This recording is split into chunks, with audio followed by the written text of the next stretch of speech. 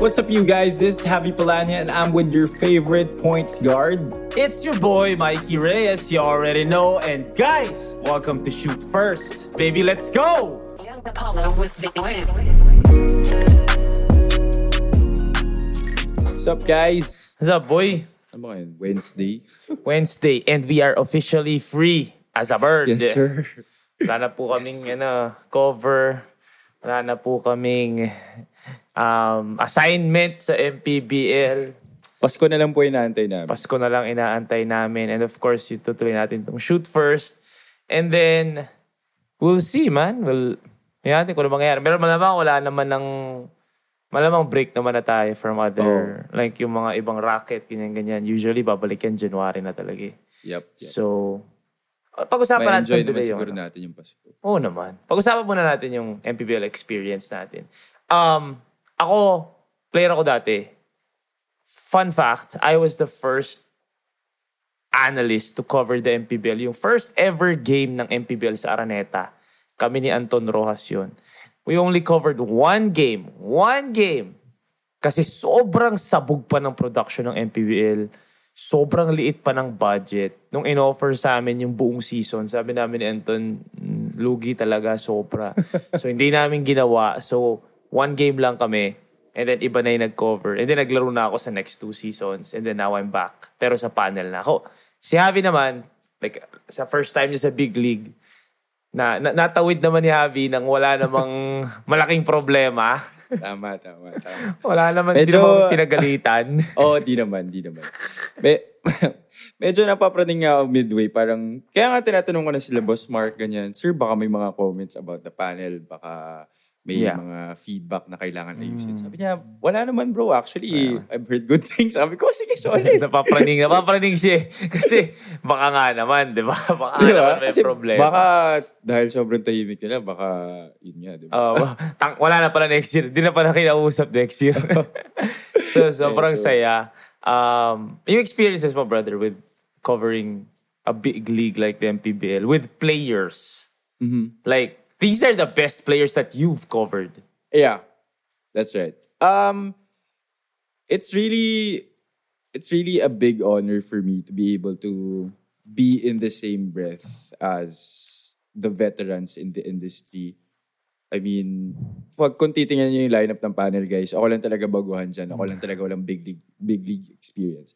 That's why, I just really was very grateful for the experience every day. Kahit na mahirap, try ko na lang isipin na, blessing to. I mean, okay, napapagod naman, no problem about it. Pero, I was just really happy to be able to do this, to be the one to be able to do this. I'm sure a lot of people would have picked to be in my place.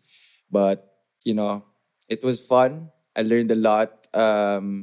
Definitely a lot of things to work on pa. Still, ang layo pa, ang dami pang kakainin ng bigas. Pero very happy to be able to do this, and I hope to be able to do this more in the future. At least nandiyan ka na, di ba? Oo, pare. Kumbaga, nakatapak na. Kumbaga, matututo ka na lang along the way. And grabe, kagabi napapanood ko, like, first TV debut ni Javi sa IBC 13 eh. Totoo lang, bro.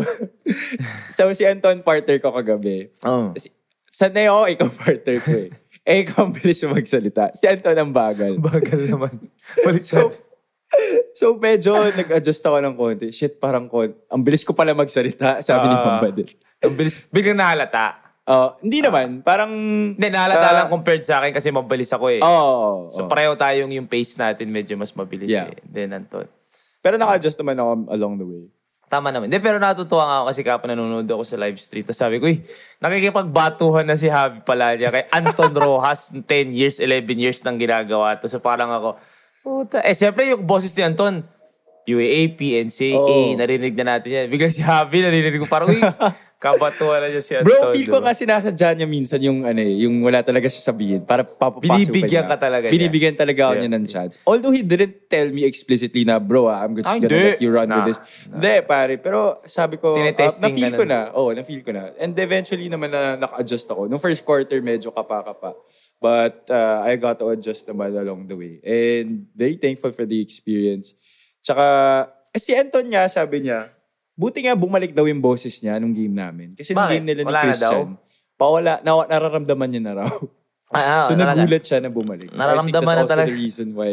Nararamdaman ko na din hanggang ngayon. Hindi, pero with you, sabi ko nga, hopefully tuloy-tuloy. Hopefully, di ba? In fairness to have, iniintay ko yung niya yung immature moment yan na darating siya na super late or puyat siya or pumarty siya, hindi niya napigilan sarili niya. Alam mo yung may mga ganong moment, yung mga, syempre, di ba? Bata ka pa naman, 27 ka pa naman eh. Pero, in fairness, hindi siya na-late. Wala, bro. The only time na nalilate na siya sa call time was nung ginawa ko na. So parang, ginawa na ni Mikey, nauuna lang din naman ako, malate na rin ako. At kahit nung sinasabi niya na malilate na siya, ako pa rin yung nauna. So parang, oh shit, sorry, buti na lang. Kasi, mabot sa point, guys, 2 hours before you call time. Eh. So, kunyari, yung game mo, 9:30, 7:30 nandun ka na. So, nung unang araw, nandun kami 7:30, 7 o'clock ka, minsan nandun eh. Ako, Maalis talaga ako ng bahay nung wala pang araw. di ba, wala pang araw. Ako, nung UAP NCAA, ganyan din ako nung umpisa. Pero nung bandang huli, nung medyo na-gets ko na, an hour before nandun na ako. An hour before na lang. Dito, sabi kasi, may testing, ganyan. So in my head, okay, yung hour before ko, kailangan ko gawing 2. Biglang na-realize namin, medyo memorize na namin yung proseso ng testing eh. At memorize na rin namin yung oras na tinitake up ng testing. So galing doon, nag-adjust na ako. And there was a point na sobrang nagising ako ng 7:30. Na yung call time namin 7:30. So talagang, guys, nakakahiya to kasi umaga. Wala namang papalit sa UE. Oo, kasi first game eh. Again, hindi ito parang player na pag na-late ka, may iba lang na magsa-start over you. Hindi, ikaw talaga yung inaasahan. So, nalusot naman namin. And now I'm here. Ako, personally, ang experience ko talaga is crazy. Parang feeling ko, pareho lang tayo, like, baguhan. Because of me being an anchor na ngayon. And I have to say, naniniwala ako that I got used to it as it went by. Medyo nag-relax na rin ako. Hindi na ako parang nasa radyo. Hindi na ako parang nasa radyo. Na-explain ko ba sa inyo, mga kaibigan, kung bakit ganun ako, na parang, yung content ko nga kasi for like a whole year is, I'm the product. So if I shut up, walang content. Dead air, boring, ganyan. Pwede kayong mag-X ngayon ng video, next video, hindi nyo natatapusin. So, I learned throughout the whole pandemic, siyempre yung retention rate ng mga listeners or viewers, gusto mo, wala kang dead air. Ganun yung dinala ko sa panel. So, na-realize ko din after a while, nung bandang huli na, mga second half, sabi ko, ganito lang naman pala. Pwede naman pala yun na pag pinasa, kanyari, sino ba mga player? Abando. Pinasa kay Abundo. Hindi naman pala, Abando, nag-iisip. Pupunta muna kay Abundo, nag-iisip, anong play ang tatawagin. So, doon ko na-realize, parang, oo nga na may pinapanood nga naman kayo. So kahit di ako magsalita, may pinapanood pa din kayo. So it was a fun experience. Hopefully tuloy-tuloy nga. Natuwa ako kay Papa Bear, Benji Paras. Grabe bro. Ganda talaga ng tandem niyo, promise. I feel like we found something in that. Oh yeah, you definitely did, bro. Sobrang bentang-benta talaga yung... Bro, iba siya, bro. Yung kumakain kayo. Yun talaga, bro. Hindi niya alam. Siya hindi niya alam. Na? Nakakain ako. Hindi niya alam. So you just pulled that out of the bag? Di mo sinabi sa kanya? Ako nagsabi sa FD. Kasi nag-hey-hey siya sa hosting. Siya kasi nag-host eh. Nung hey-hey eating contest. Kasi kasi wala si Boss Mark. May ginagawa ata. So siya yung nag-host. So pagbalik, kumakain sila nung hey-hey dun sa contest. Sabi ko, masarap kaya yun? So tinanong ko yung mga tao. Sabi ko, masarap yung hey-hey? Padala mo nga kami dun sa Sabi ko kay Jeff, yung floor director niya, padala mo. Tapos, dalawa yung dala niya. Bibigay na dapat niya Benji yung isa. Sabi ko, hindi, akin na yan. Tago ko muna. Ganyan, para hindi niya alam. Kaya legit yung reaction niya, yung pagtingin niyang gano'n, ba't ngumunguya to? Sabi niya. So, alam mo naman si Papa Bear, di ba, on the fly, kaya naman niya magpatawa eh. So, sobrang saya. Actually, may idea. I don't know if I can disclose this, pero tayo lang naman to. There is an idea of putting up a show based on the MPBL. So, I don't know what it is. I think it's inside the MPBL peg, inside the NBA peg. But, you know, hopefully there's potential there. Kasi mukhang nag-enjoy din naman si Papa Bear.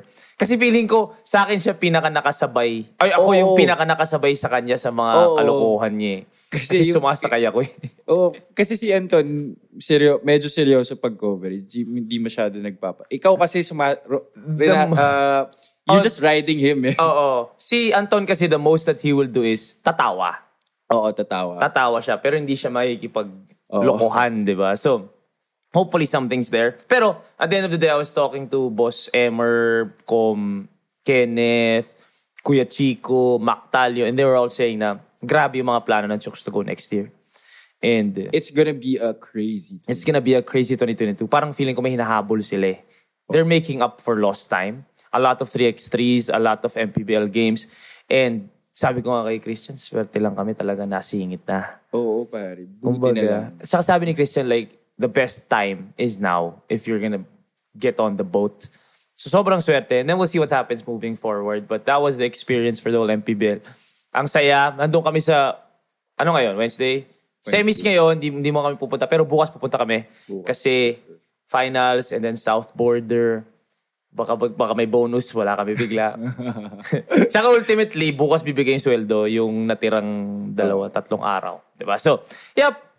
Thank you din sa lahat ng sumuporta. Madaming mga nanood. Madaming ako nakikita sa comments ng mga live na natatag ako. Diba? So hopefully tuloy-tuloy kami dito sa MPBL. Tapos yung game namin feature yung pag-beat mo kay George. Oo nga daw eh. Si George daw na-feature. Kailan siya na-feature? Second quarter daw eh. Anong pinakita? Wala. Pinakita lang yung nag-beat kayo. Ganun. Tapos binanggit lang ni Anton na yun nga, lumuwas pa siya galing Lucena. Nayayain niya yung dad niya manood. You know, the whole story of it. Yeah. And then pinakita yung pictures niyo. Sobrang solid. We're gonna... I'll look for it now and then I'll tell George to get it. I'm sure he's happy na feature siya sa MPBL, pare. Sobrang lungkot namin ni Boss Mark noon, bro. Kasi, nung sinabi ko kay Boss Mark, sabi ko, Boss, ito yung sitwasyon. Lumuwas, ganyan. Sabi niya, di talaga pwede, pero sobrang bad trip siya. So, kaya kumuha siya ng t-shirt. Okay. Tapos sabi, bigyan natin ng t-shirt para at least may memorabilia. Ano yung tawag doon? Memorabilia. May remembrance. Yun, may remembrance. Tapos, yung mga ticket, pinirmahan ko na lang din. Tapos binigay ko. Sayang nga, wala ka pek. Actually, sinabi nila na since alam nila manunood sila, hintayin ka nila. Kaya lang yun nga, hindi nakanood. So, yeah, hopefully next year though, pag lumuwas ulit. Oo. Yeah, so thank you, George. At saka sa daddy ni George, sobrang napasaya niyo ako. Alright. Update style, brother. I think there are no PBA updates. Puro MPBL lang, actually. Kasi walang PBA kahapon, walang PBA no Monday. So, quarterfinals kahapon, Elite 8, as Anton said. First game was Pasig versus San Juan. And it was a very exciting game. It was a very exciting game, bro. You covered that game, Mikey. Yeah, Abandos. Santa Lucia won 70-66. What can you say about it? Parang feeling ko this was the best day, obviously, because these are the best teams in the MPBL. Walang pushover, walang tambak. Ang tambak pa nga, yung pinakatambak ata yung Imus eh. Oo. Tsaka yung second game. Tsaka yung Actually, yung third game, medyo tambak din pala. Yung third and fourth game, tambak. Pero dikit first 3 quarters, halos dikit naman. Lumalaban naman yung Iloilo. But fourth quarter lang talaga nagkatalo. Dun sa last 2 games. But the first 2 games, bro. First 2 games were crazy. Yung oh my God. Like, yung Santa Lucia, tsaka San Juan. I don't know. The San Juan Knights don't have that same spunk. Ang experience ko kasi sa San Juan Knights, nung naka-tune up ko sila when I was playing, tapos yung nakakalaban ko sila sa season, matatakot ka talaga. Like, there is that intimidation factor coming from vets. Mac, John Wilson, Mike Ayon, Larry Rodriguez. Yung merong, kumbaga, mga veterano eh. So, alam mong gagapangin ka sa panalo, ganun. So, hindi na the same because they went younger. So now, when you look at San Juan, medyo college yung vibe. Yep. And I saw Coach Randy Alcantara after the game sa may bayaran ng ticket. Papasok na daw ng bubble lahat yung mga college players. So hindi na sila lalaro next season. Pwede pa siya. Kasi hindi naman kaya talagang sinulit niya.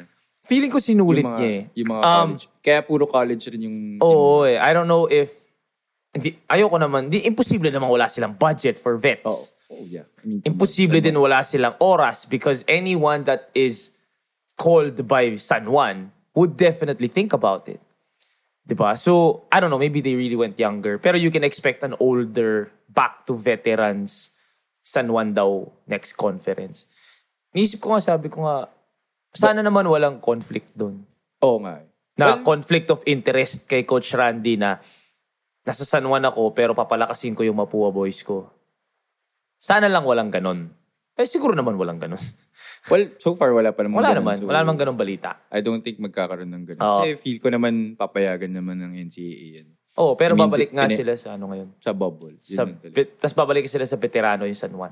Yung Pasig naman, ang biggest pickup doon is Fran Yu. Fran Yu. Definitely. No Yeah. doubt about it. Fran Yu. Nagkaroon sila ng closer bigla. Because I covered them in DMP in Phil Basket. And Para silang So, fourth quarter. wala Man. pare. I mean, keep and step talaga sila. Malakas sila na team, bro. Malakas sila na team. But Sa dulo lang. Sa dulo talaga. Nauubos yung guys like Ablaza, Japs Bautista. Yeah. And laking tulong ni Fran because he just lets his vets play the whole game. Fourth siya. Pero pag fourth quarter, siya na talaga. Yeah. He is gonna take over. Yeah. All the games that I was able to watch him, ganun yun nangyari. And guys, this is whether it be good or bad, he will take over. And that's sometimes what you need. Someone who will take over and give you a chance. Kesa yung passive. At least may isa kang player na agresibo hanggang sa dulo. Kahit matalo tayo, ako yung magiging agresibo. So Fran Yu was a big pickup. Basilan versus, sino kalaban nila? Mindoro. Maganda lang yun because Coach Britt has really developed that team. Kahit wala masyadong player, grabe yung sistema ni Coach Britt. Kaya nakasabay sila sa Basilan. Pero ultimately, Basilan pa rin yan. And then the next one was yung sa inyo. Paano natalo yung Bicol? Okay, Bicol versus Imus. Paano natalo yung Bicol? Because to me, Bicol was supposed to be a finals contending team. Yeah, they were one of the favorites. The same as definitely. Manila. Yeah. And at the top of our coverage, I was saying that these teams, okay, stats, di masyado nagkakalayo, but the playing styles very contrasting because Imos, they're a tall team. They like to use the half court set a lot, slow down the game, and really grind it out offense. Yung Bicol naman, fast-paced, lots of three-point shots. They like to force turnovers, ganyan.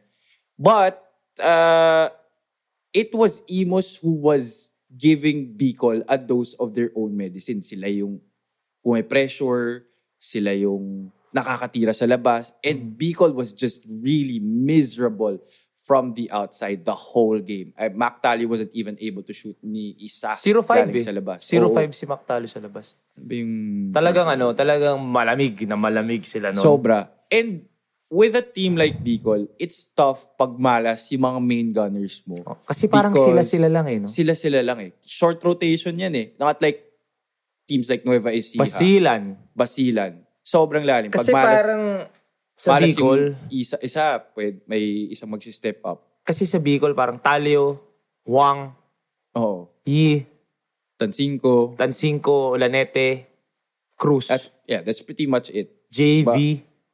JV is not really a scorer. Ayan, score. Si Dennis Santos ba sa kanila? Oh, si Dennis Santos. Dennis And Dennis Santos. Santos malas din kahapon. Yeah, nagulat ako actually because I thought, yan yung parang Manila. Alam mo yung lamang yung kalaban pero iniintay mo lang na bumalik. But, bro, Leon Horda was... Bro, Leon Hardage. Bro, nakita ko lang yung isang foul counted niya. Ano bang ginawa ni Leon Horda no second half? Vintage, bro. Talagang mga perimeter jumper. Nothing really Fancy. out of the ordinary. Yeah, same Leon Horda. Vintage Leon Horda. Mga perimeter jumpers. And he just really couldn't miss. It was just really his night. And grabe, sobrang nagulat ako. Because if you watch Leon Horda before, very athletic, slasher. Pero ngayon, chill na siya. Chill na siya. Nahanap niya yung fountain of youth dun sa laro niya. Di, tsaka nahanap niya yung way na paano siya mag-contribute pa at this point. 23 points in 21 minutes si Leon Horda, mga kaibigan. And that's crazy. 23 points in 21 Because minutes. first few minutes, he wasn't missing. He had like 10 in the first minutes. Okay. Mainit siya that talaga. he was in. Mainit siya talaga. Something like that. And ano pa, ang pinagtataka ko pa sa Bicol pare. So, syempre mayhem to, Alden Ayo. Oo naman. And they were using it at some points in the game. And yun yung, dahil nga malas sila sa labas, dun sila nakakascore when they're able to force turnovers and push the basketball. Pero di nila yun ginawa masyado in the second half, which is sobrang pinilit talaga nila na titira sila sa labas. At they lived and died by the three yesterday. They died And they with died. the 3 yesterday. Can we really say anything about Coach Alden Ayo? I don't know, bro. Yeah, I mean, it's hard to question a guy Nope, like Alden can't Ayo. question Pero, Coach Alden. it was just really a puzzle for me yesterday because But kasi thought- alam mo kay Coach Alden, medyo si Coach Alden bigger picture. nga. He So pwede ding pine-prepare niya for next. I don't know. Like, you don't know what kasi goes syempre, on in that head. Semis tomorrow. So, Baka nga ayaw din niya talagang pumasok. Baka mapagod. I don't know, man. Like, you don't know what goes on in Coach Alden's head. The same way you don't know what goes on in Coach Yeng's head or Coach Chot's head. He's one of those guys na talagang you're just gonna have to trust. Diba? But another point here is Bicol was the one who came from a 2-day rest and Imos had a game against Rizal yesterday. But it looked like Imos was the one Yeah. that was well rested. Sana tinanong mo. Oo nga eh. Hindi ko na tanong after. Sana tinanong mo. Coach Alden, ba't di ka nag-pressure ng second half lang? Yan naman, no? Ay, Coach ginanon mo, Alden, di ba bro. mayhem? Ano nangyari? Laging miserya. Gusto mo, alam mo namang chukes to go yun, di ba? Gusto mo matanggal ka sa Yun na nga trabaho. eh. Tangina. Yun na nga. Kaya dapat ano lang. Quick way to get out of work. Dapat banat ka lang. Coach Alden, good job ba? Sayang lang, sayang. Oh, sayang. Next year, Malas, coach. See you Malas. next year, Coach. See you next year. Pero ano si Coach Alden? Like, I will just let y'all know, Coach Alden in this basketball industry is my second biggest idol. Coach Alden talaga. Angas pa. Una ko si Coach Boss Al Francis eh. Alam naman natin yan. Boss Al Francis is iba eh. Diba? Coach Alden is iba yung... Kasi gusto ko yung may swag eh. Like, alam ko may mga big time dyan, may mga boss dyan, pero wala masyadong swag. Like, talagang old yung dating. Matanda na, businessman na yung dating. Si boss talaga, tsaka si Coach Alden yung bagets eh. Coach Alden, bro, iba. Pare, low-key like, si CK, kay Coach Alden, talaga ano siya, like, pogi nitong coach na to. Like, kasi pare, sa lahat ng coaches siya yung Siya yung pinaka-maporma. Brad Cardigan. Cardigan, di ba? Boy cardigan siya ngayon, pare, tas naka-fold ng gano'n. Tapos, para kita yung relos. Tapos yung sapatos niya, laging Gucci or LV, di ba? Tapos, bitin yung pants, Bitin alam yung mong pants, tinailor, tapos cardigan, tapos tayo pa na, tapos naka-face mask pa, di ba? Like, iba si Coach Alden, man. May bago pang Rubicon si Gago. Di ba? Iba si Coach Alden. Siya, bro, di nagbabago yung expression sa mukha niya. Wala, bro. throughout the game. Kahit talo. Oh. Panalo, talo, ganun lang mukha. Straight face lang siya. Para iba, idol ko yung si Coach Alden. Second biggest idol ko yun sa basketball and I can't wait to continue to work with him. Ang nakakatuwa kay Coach Alden, pag nilalapitan mo, bait, ikaw ba mag-cover sa amin? Ganyan. Okay, good. Swerte ka sa amin. Dali mo naman dito yung dinala mo nung letran. Mga ganon. Kasi feeling niya swerte ako sa kanya. But buti nga, hindi ako yung nag-cover ng talo. Ikaw yun, haba. Hayop ka. Ililipat mo pa sa akin. Okay, last game. Last game. Ito pare, ito lang sabihin ko. Malakas yung Nueva. Let's not go much deeper into it. Alam natin kung ano kaya ni Royce, alam natin kung ano kaya ni Biton. Ganyan. It was just really too much. Too much. But I think I've proven that my point of Justin Gutang being a great role player is answered here in this tournament. Pare, ang galing ni Justin Gutang sa tournament na to. Like, he is not the main guy, but 15 points, 5 blocks, 8 rebounds. Like, yun yung exactly sinasabi ko stats niya nun. That wouldn't be enough if you're the superstar. But if you're Robin and you do it all, ay, wild. Kaya nga sabi ko, pare, quick comparison. Justin Gutang or Nick DeMosis? Bro, matindi din yung Nick DeMosis. Pare, medyo mahirap. Diba? Si Nick kasi mas scorer. I'm going with Nick on this. Marang mas pino si Nick eh. Mas Pino si Nick. Si Mas Justin may, kasi... si Justin kasi parang antigas eh. Oh. Si Game Face eh. Si Game Face yun. Yun nga, wala pang outside shot. But he is, no doubt about it, he has tremendous upside. Oh yeah. Pero yun yung parang di ba? Role. Si Nick, hindi naman pwede superstar mo si Nick Hindi eh. rin, Pero, hindi rin. Pero puta, scorer siya. Kung Robin mo si Nick, di ba? Depensa, rebound, hustle, pasa. So, yeah, silang dalawa lang yung nako-compare lagi namin ni VC. So yun, like, whenever I see a championship contender, sino tingin mo mag-champion? Right off the bat right now. Bro, Nueva. Nueva ka? Nueva. I think I'm still going Basilan. Basilan. Pag Mag-Nueva ako para... Pero nanalo, no?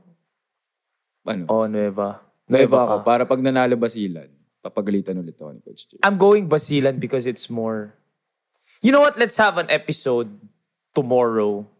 Or, bukas, when we know kung sino yung mag-finals. So we can have a... I'm so down for that. Diba? Para meron tayong magandang episode kung sino natin final. Okay. 25 minutes right now. Let's just go quickly to this topic na nasa groups natin. Binrake down ni... Sino ba itong HH? Totoo lang, hindi ko alam. Hoops Highlights ata. Hoops Highlights? Magaling Hoops daw to Highlights. eh. Wait Actually, Hoops hindi ko pa Highlights. napapanood yun eh. Hindi ko pa napapanood. Hoops Highlights. Kasi a few days ago, may nag-comment sa Facebook community, sa Shoot First community na nadi-disagree siya dun sa sinabi ko. Na nananalo nga yung Hinebra ngayon eh. Oo. So, mali daw yung sinabi ko. Well, no toxicity there naman. Like, siguro na-hurt lang siya. Hinebra fan siya. Sinabi ko kailangan magbago, nananalo ngayon. So, what he said was, tignan mo, Mikey, nananalo ngayon eh. Kahit tuloy-tuloy lang yung sistema ni Coach Tim. Little does he know, sobrang iba na yung sistema ni Coach Tim ngayon. So, I'm not taking the credit for it, but sabi niya kailangan magbago if he wants to keep up with the now. Now that wala si Stanley, wala si nakita mo yung injury gang nila, di ba? Oo. Wala lahat yun. Starting 5 yun. Starting 5, may 6 man pa nga ata. So wala lahat yun. Ito yung sinasabi natin. Let's talk about Hinebra real quick. Sinabi ko na kailangan magpalit. Because if you wanna keep up with the token texts, the Magnolias, you gotta go, kumbaga, you gotta compete more. I'm not saying totally go run and gun. But you gotta at least lumayo ka ng konti sa masyadong deliberate yung offense mo. Punta ka ngayon sa run and gun. Yun nga eh. What I've been saying about this level, the pro level, the coaches have to be the ones to adjust to their players. I believe that.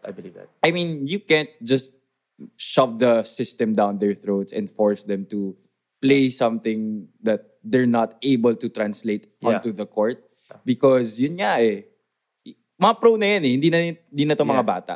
Hindi na to developmental eh. Hindi na to developmental. So, mga Pino na to eh. Pino na. And Coach Tim knows that. Kaya nga si Coach Tim, as humble as he is and as much respect as he has for other coaches, hindi siya yung stubborn na yung sistema ko na gumana nung Alaska, gumana nung past championships namin sa Hinebra, yun pa rin hanggang ngayon. Hindi. Nakikita niya eh. Nag-champion yung token text, Magnolia yung nasa finals. Ano ba yung meron doon? Okay, gagayahin. Like, a-adjust tayo ng konti papunta doon. And, I don't watch Hinebra like all the games, every game, every possession. I don't. I'll be honest with you. But, from what I know, Kent Salado, Arvin Tolentino, they're the next in line eh. And, knowing Kent Salado, especially Kent Salado, because I covered his whole NCAA career, hindi pang triangle si Kent Salado. Oo, pare. He is for run and gun. Oo, nakakahon siya. Gusto niya yung halalon, yung bara-bara, di ba, at times, pero controlled na din kasi matanda na rin si Kent, di ba? So, yun yung sinasabi ko, mag-a-adjust ka ng konti. Mag-a-adjust ka. And he is adjusting. Kaya sabi ko nga, kailan nila gagamitin si Kent? Pag totally wala na si LA, kawawa naman si Salado. So ngayon, binibigyan na siya ng minuto. And it's working. Napapahinga yung starter, si Arvin Tolentino, grabe ngayon. Diba? So, I don't want to take the credit. It's all Tim Cones, but I don't want to say That's the beauty so. about run and gun type of players when they get more mature and when they get old. Nagiging controlled. Masaya pa rin sila panoorin. Pero they still bring that same kind of swag and energy and spunk on the court. So medyo nagra-run and gun sila ngayon. Hindi naman totally like yun na yun, pero like pag may chance, they run. Especially with young guys. Tapos si Justin Brownlee, condition pa, di ba? So, yun lang. Natuwa lang ako na ang dami nagsasabi, nakikinig daw si Coach Tim. Hindi po nakikinig si Coach Tim ng shoot first. That I can promise you. Pero like, at saka ayoko rin marinig niya na sabihin niya, ba't parang question ako nung Mikey Reyes? Sino ba itong mga Sino ba itong mga hinayupak na to? Nag-basketball ba itong mga to? Teka lang bibilangin ko lang yung mga Baby Dalupan Award. Oo, 23 pala ang pot. Ba, 22, 23. Mga ganun. 27 nga. Teka lang, confirm natin baka Confirm nyo, ang dami na naman nagalit. 17 Lakers pala yun. Ay, Celtics pala yun. Sorry. 20-something daw eh. Coach Tim. Championships lagay mo. Puta. 20... Meron ba? Team Cone. Championships. 23-time PBA champion. 18 lang nakalagay dito eh. Ha? Hindi. List of championships pala to. 23 times. 23? Grabe. 23 times pala. Kaya nga sabi ko sa inyo, sobrang sensitive yun eh nung I spoke my mind about Ginebra. Because it's Tim Cone, man. Who is gago enough to disagree with Coach Tim? The winningest coach in masaya lang ako na hindi ako basketball napahiya. Masaya lang ako hindi ako napahiya. Kumbaga, they're 2-0 now, di ba? 2-0. Oh. Because of the tweaks na ginawa ni Coach Tim. They went younger. And maybe, I don't want to call it a blessing, pero they've adjusted well na maraming injured. At yung mga injured, puro oldies. Diba? JDV, JD, Mark, Stan. So napipilitan gamitin talaga yung mga bata. So, Ginebra is looking good as of the moment. Diba? Nakita ko na naman si Calvin Oftana kagabi. Pinagtatawa na naman niya. 4-0 na naman daw siya. Sabi niya, import eh. Ang import din niya. Sakay-sakay sa import. Bonus. Meanwhile, yung Northport, nga. Ano na ba? 0-4? Parang ganun. Wala eh. It sucks, man. It sucks. Hindi ko alam kung paano pa maano yan. Do you think, right off the bat, do you think they have to change their coaching staff? Coaching staff is a bit... Bro, ang hirap sabihin na coaching staff kasi last conference nasa playoffs eh. Yun nga. This conference wala sa playoffs or mukhang hindi aabot. What's the deciding factor? What is the difference? Yung import eh. Yeah. Nagkaroon ng malalakas na import yung kalaban. Yeah, it's an import spice conference. So you cannot blame the coach if it's an import conference tapos yung import mo hindi gumagawa. Hindi gumagawa compared to the other imports. So dun pa lang, di ba, pinag-playoffs ni Coach Pido ng All-Filipino last conference. Ngayon nagsa-struggle. Ano ba nag-iba? Import. So, but what can you say about people who are saying na, kahit naman walang import yung Northport, yung lineup naman nila sobrang lakas. Si Greg parang import naman. Pero may import pa din. Lugi pa din. Kumbaga, ba't hindi bang malakas yung kalaban nila? Hindi ba malakas yung San Miguel? Hindi ba malakas yung Magnolia? Hindi ba malakas yung TNT? Malakas din naman NLEX na kalaban nila. Hindi ba malakas? Yan na yung sagot nyo guys ha. Putik na yan. Like, ang dami ko kasi nakikita eh. Like, gets go. Malakas yung lineup ng Northport. Alam natin to. Malakas yung lineup ng Northport. So kung All-Filipino sa All-Filipino, lalaban yung Northport. Pero, mahina ba yung lineup ng San Miguel? Kinalaban nila yung San Miguel. CJ Perez, Terence Romeo, Marshall Lassiter, o kompleto. Nilagyan mo pa ng malakas na import. So, last year, nung All-Filipino versus All-Filipino, laban. Game 2 sila ni San Miguel. Ngayon, may import yung San Miguel, walang import si Nabolic, lugi Come on, guys. Wag naman natin. Let's not put too much toxicity into it na. Hindi, malakas naman kahit walang import. Bakit? Malakas din naman yun. Dinagdagan nyo pa ng import. Kawawa din naman. Exactly. So, hindi ko masabi na Coach Pido is the problem because I'm obviously a Coach Pido believer. But, yung import talaga, man. They gotta do something about that. And wala sila magawa. Actually, wala sila magawa eh. Wala talaga. Kasi wala ka makukuha eh. And actually, their roster, bagay na bagay yan sa style ni Coach Pido. Kasi bagay. si Coach Pido, binuo yan behind Coach Pido. Players coach yan eh. Players coach. And he's letting Berto do his thing. So, that's very good. Yun na talaga sa import. Walang import. They would have been better with a wingman import. Oh, yeah. Sabi nga nila yung qualse. Tama, yung qualsa na kung nakuha nila ulit yun. Quickly lang, I saw this kasi dun sa community before we end this. Should the player adjust or the coach adjust? Sinabi mo to. Kanina, binigay ko. Kasi may tanong na ganyan ang haba nga ng thread. Okay, I just wanna let you all know what I think. Sa first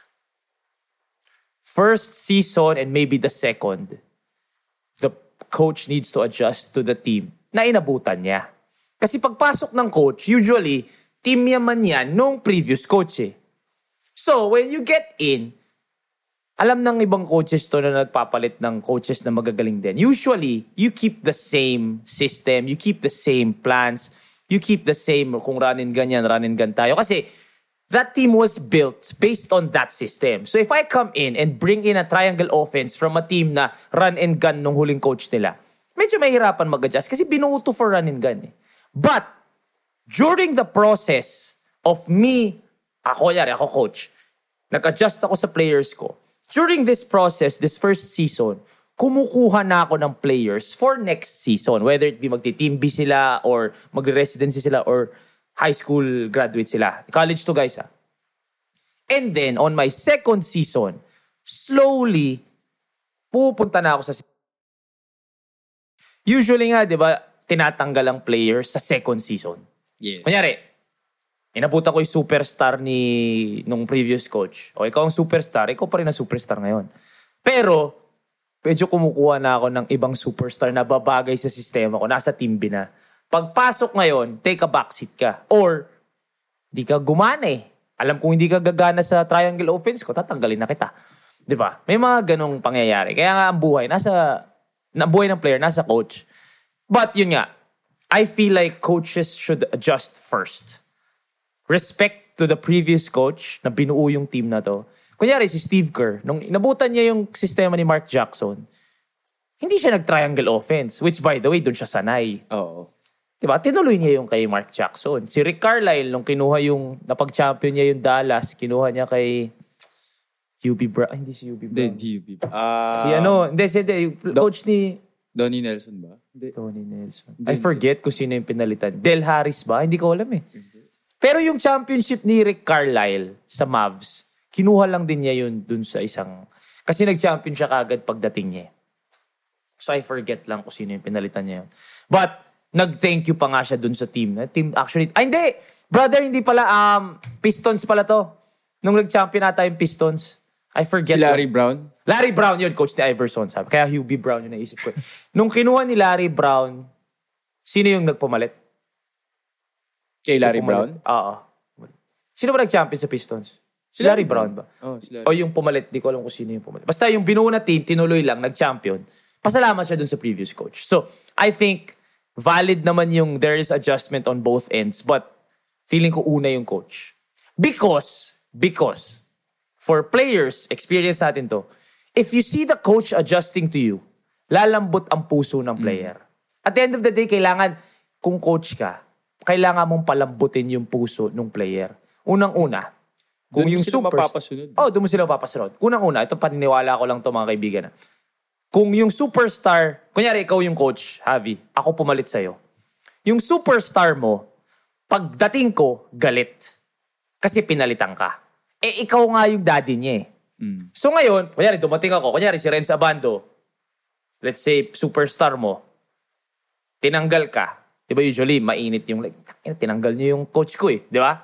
Darating ako, papalambutin ko si Abando na, hindi natin papalitan masyado yung sistema ni ano.